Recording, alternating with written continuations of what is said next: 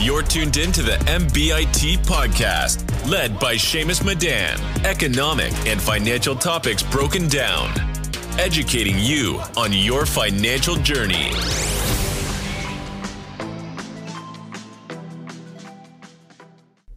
Welcome everyone to the MBIT podcast. I'm your host, Seamus Madan, and today we have a special guest, Jordan Gonzalez, a young entrepreneur who built a six-figure tech startup. I appreciate you taking time to be on the pod. How are you today, Jordan? Hey. I'm good. How are you, Seamus? I'm doing good as well. First off, quick disclaimer, the podcast is not financial advice and is for informational purposes only. So Jordan, would you mind introducing yourself to the audience?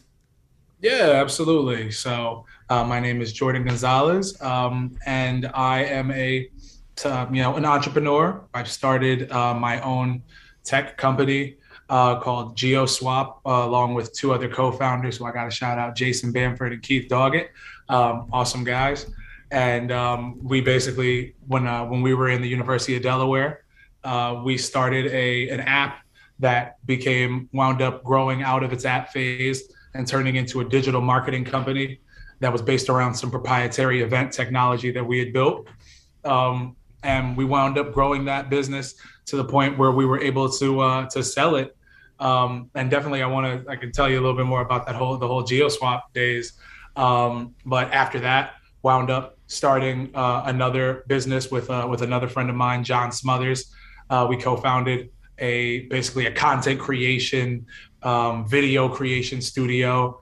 And that one was a little ill-fated venture. So right after a really great success, had a failure in that sense. And then went on to do some more additional advertising and media buying. And now I do nonprofit venture consulting.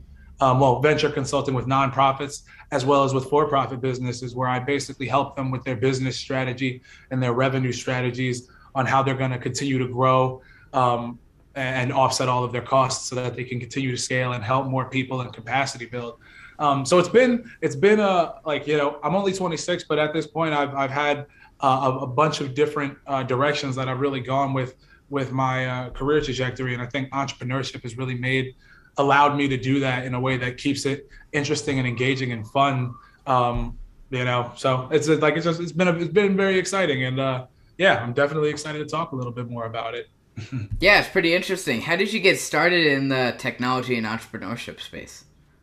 Yeah, so I'd always been interested in startups and business ever since I was, a little kid. You're running your startup. Even your podcast. I started my business when I was in college, but I never thought of actually really doing a real business when I was say in middle school or high school or stuff like that.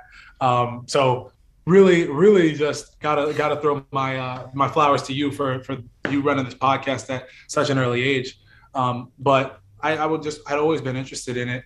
And then when I went to the University of Delaware, I saw that there was this whole entrepreneurship program, or really this entrepreneurship club is what first got me into it. And I said, wow, there were other people who were also as interested in entrepreneurship and starting businesses that I could talk to. Please, let me get in there.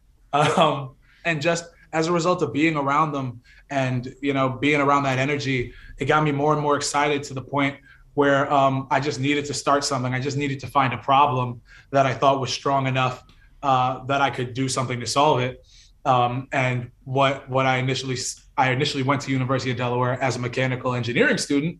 And so I found a problem with how engineering students were being taught, in that it was still really hard to become an engineer, to actually, graduate with an engineering degree. I saw this problem of a lot of people wanting to do it, but it being really, really difficult. So how can I help?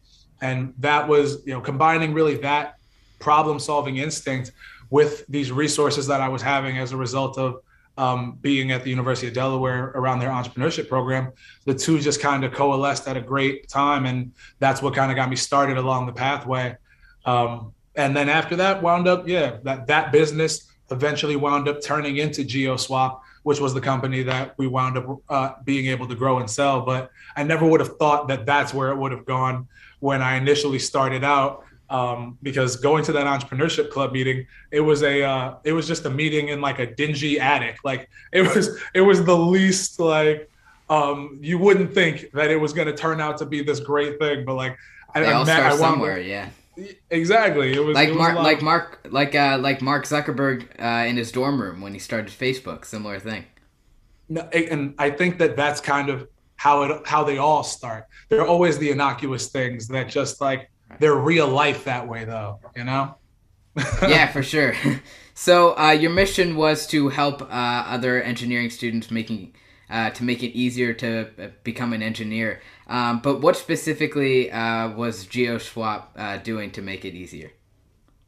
Yes. So sorry about that. I made a little bit of making a little bit confusing. That the first business that I started with the engineering education was called The Practice Set. And so I started that business with Keith Doggett, so the two of us would then go on to join a third guy to eventually start GeoSwap. And the way that transition happened was we met him in a basically an accelerator program at the University of Delaware. So that's really how it started, by just starting the business and being around the places that other entrepreneurs were. We commingled and started to meet other entrepreneurs and hear other ideas and see other opportunities. And so when Keith and I decided, based on our market opportunity, we had gotten some advice on our market size potentially with the Practice Set that maybe we don't fully agree with now, but at the time we didn't know any better. So we thought, okay, if this market's too small, we should move on to something else. And that's how we eventually joined Jason on with GeoSwap, where at that point, the technology was basically just based around this idea. It was so crazy different from what it wound up being. It was basically based around this idea of geofencing. So that was really the whole of it. He was like, I know when you go to a certain area, you should be able to get access to some info because you're there. And I want to put that in an app. And that was basically what the idea was at that time. So yeah, we were like, you know what? That sounds like fun. Pokemon Go was at that time was really starting to pop off. So, and that was based around that same idea of geofencing, like you were in a certain area so you could access certain Pokemon. So we were just like, okay, there's something here. Let's play around with it and see what we can figure out. But that's really like, it wasn't like we saw it and we were like, yes, we know exactly where it's headed. We had no idea. And we just thought we had something kind of cool. And that was all that we needed to really get started, to start building the momentum, because, you know, it's never, you're going to see exactly where it goes and then you just go there. You only see like the next step, and then you just take that step and try to take another good step after it. Yeah, as part of the process, a lot of beginning entrepreneurs might try to chase money or just try to build a company, get it to $1 million or something like that, and sell it off and take the cash and run. But if you're an entrepreneur, you really have to enjoy the journey, and that's what you really have to focus on. Because if you don't enjoy that, building it into a successful company is going to be a lot more difficult. It's going to be a lot more difficult. Exactly. Everybody really underestimates the time it takes. Like, yeah, like you said with Mark Zuckerberg. I mean, Facebook exploded. It had some of the most explosive growth of any company that's like ever existed. And it still took a while because, you know, people didn't realize how it had to start growing out of like the dorm room and all that it took to get to that phase. So yeah, you have to learn to really blend it in a way that you can be excited about it and love it. Because if you're grinding yourself into the ground and you're just like, it's a sacrifice and I hate it, but it'll get me what I want, you're not going to be able to stay in it long enough to actually get that result out of it. You know, you're going to quit. Yeah, excellent point. And in regards to time, how did you balance creating a startup with school? Well, I'm not going to lie to you, it was a little difficult at first because you always have that balance of what's the passion versus what you also have the responsibilities to do. Like, if I could, I would have done 100% business, 0% school at that point, but wouldn't have been very responsible. So the way I really balanced it was, I tried to front load the work by basically it was a little bit of a balance where I said the passion project, the startup stuff is my reward for doing the work that I know I need to do with my schoolwork. So I made sure that I got my schoolwork done first, because once I did that, then I was able to dedicate as much time as I wanted to the startup work. But the startup work, I that was the thing that pulled me. Like, I didn't have to will myself to work on my startup. I had to will myself to not work on it. So that was the thing. It was really just about making sure that the priority was the school stuff, because I knew I was going to work on be working on the startup. And another thing that made that easier for me to do was that I also interwove kind of doing that business work with my life in a positive way. Like, I made friends that were around the entrepreneurship space. So it was just, I naturally thought about it a little bit more, and I was naturally a little bit more energized to work on my business. And I had mentors, and I would go to events. So I had activities to do. Like, there were all these things around my business and startups that were just like, oh, if I work on my startup, I can make more friends. I can get more things in return. Like, all these opportunities, like, why would you not do it? So it was really about put up the school part first, because the rest of it was so exciting. You couldn't help but work on it, you know? Yeah, and using it as a reward is excellent, because if you're a real entrepreneur, you actually enjoy doing the work for creating your own thing. And if you have school, and then if you do well in school, then you get to work on it. That's a great strategy.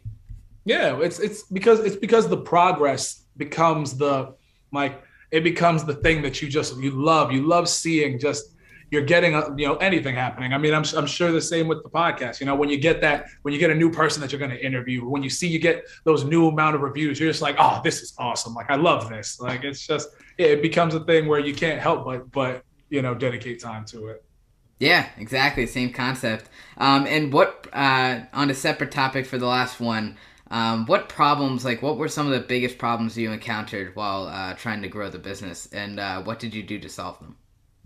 Yeah, well, so there are a lot of interesting problems. I'm gonna try to think of like the non-cliched answers, because like you can always be like, you need more money. You could always use more money in business. You could always use more customers. Some of the things that I guess I didn't see coming as much were, you kind of don't know what you don't know.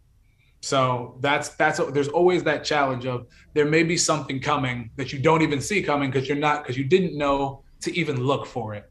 Like, for example, with GeoSwap, when we were building it, there was even sometimes just the challenge of dealing with the personalities. I'm a very extroverted personality, whereas one of our co-founders has more of a muted. I don't want to call out names to specific people at this point now, but so one of our other co-founders had a more relaxed personality, where he wouldn't necessarily voice his ideas until they were more fully formed, so that way he could have a really cohesive thought. Whereas I'm the type to just think out loud. If I want to have those thoughts out loud, that way somebody else can hear them and maybe help their ideas percolating. And we had a third guy who was kind of a blend of the three, and it blended the other two in a certain way. And the massaging of how the three of us had to work together, it becomes a challenge, because you have to be effective consistently. Everybody's had the challenge of working with a project team, where it didn't work out as well as you wanted it to, and we've all had those group projects where it works really well, like it just goes really well, like you're all firing on all cylinders. But working with like a team for an extended period of time is like ebbing and flowing between those two sides, and you want to be more on the high performing than the low, but you're all people, and you have different days where you're on different levels, and everybody has different amounts of confidence in how certain things are going and how their performance is going. So it's like the management of personalities and keeping a high quality work culture that, I don't know, that just creates the right balance it becomes a challenge, and because you have to be very, very conscious of it. If you're not actively conscious about trying to set a culture, then it becomes a thing where you have to realize, oh, okay, this isn't how we wanted it to be. We have to now fix these issues that we had. A long-winded way of answering that question, but I guess I would summarize it all to say that one of the big challenges is really, it's setting a culture of how personalities are going to work together. Because if you don't, then everybody's going to default back to just their own personality. And we all have different personalities. So that's why a culture is so important, because then different personalities can all say, this is the way that we agree to work together because it's effective. For sure. And your point on people was an excellent one, because a lot of people, when they see, especially public companies, they just see a lot of the statistics and what they do and the website and what they're selling. But really what makes up a company is the people, and you really have to value their opinions and thoughts. And you really have to take that into perspective if you want to build a successful business. Listen, absolutely. Overworking on my business and working in other businesses, something that I realized is that how you think about your people will eventually form in the culture.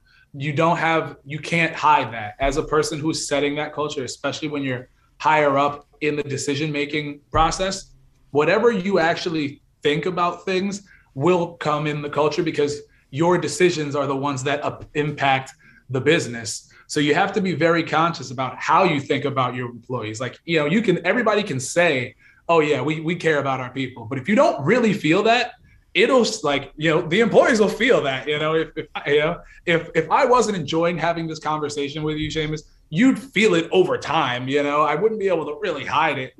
And that's the way that it works for everything, so that's why it's so important to be very intentional with that culture that you're setting. Exactly. Excellent point.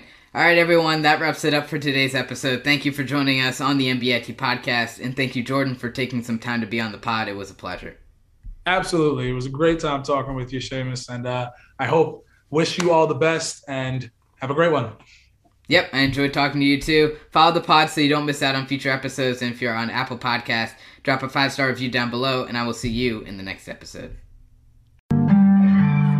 MBIT Podcast, helping you to understand economic and financial topics. Hosted by Seamus Madan. Yeah. Apply them with current events. Trust you don't want to miss. Investing is new to many, but it's open for everyone, not just the wealthy and rich. Time to reach financial freedom. Risky, but it can be rewarding. This isn't financial advice. This is strictly informational only. Yeah. Come join in. Right now's your chance. This is MBIT Podcast. Yeah. Disclaimer. The MBIT podcast is reflecting the opinion of only the host. The podcast is for informational purposes only. The podcast is also not a research report. It is not a recommendation to purchase or sell any stocks, holdings, or securities. The podcast is also not meant to serve as the basis of any investment decision.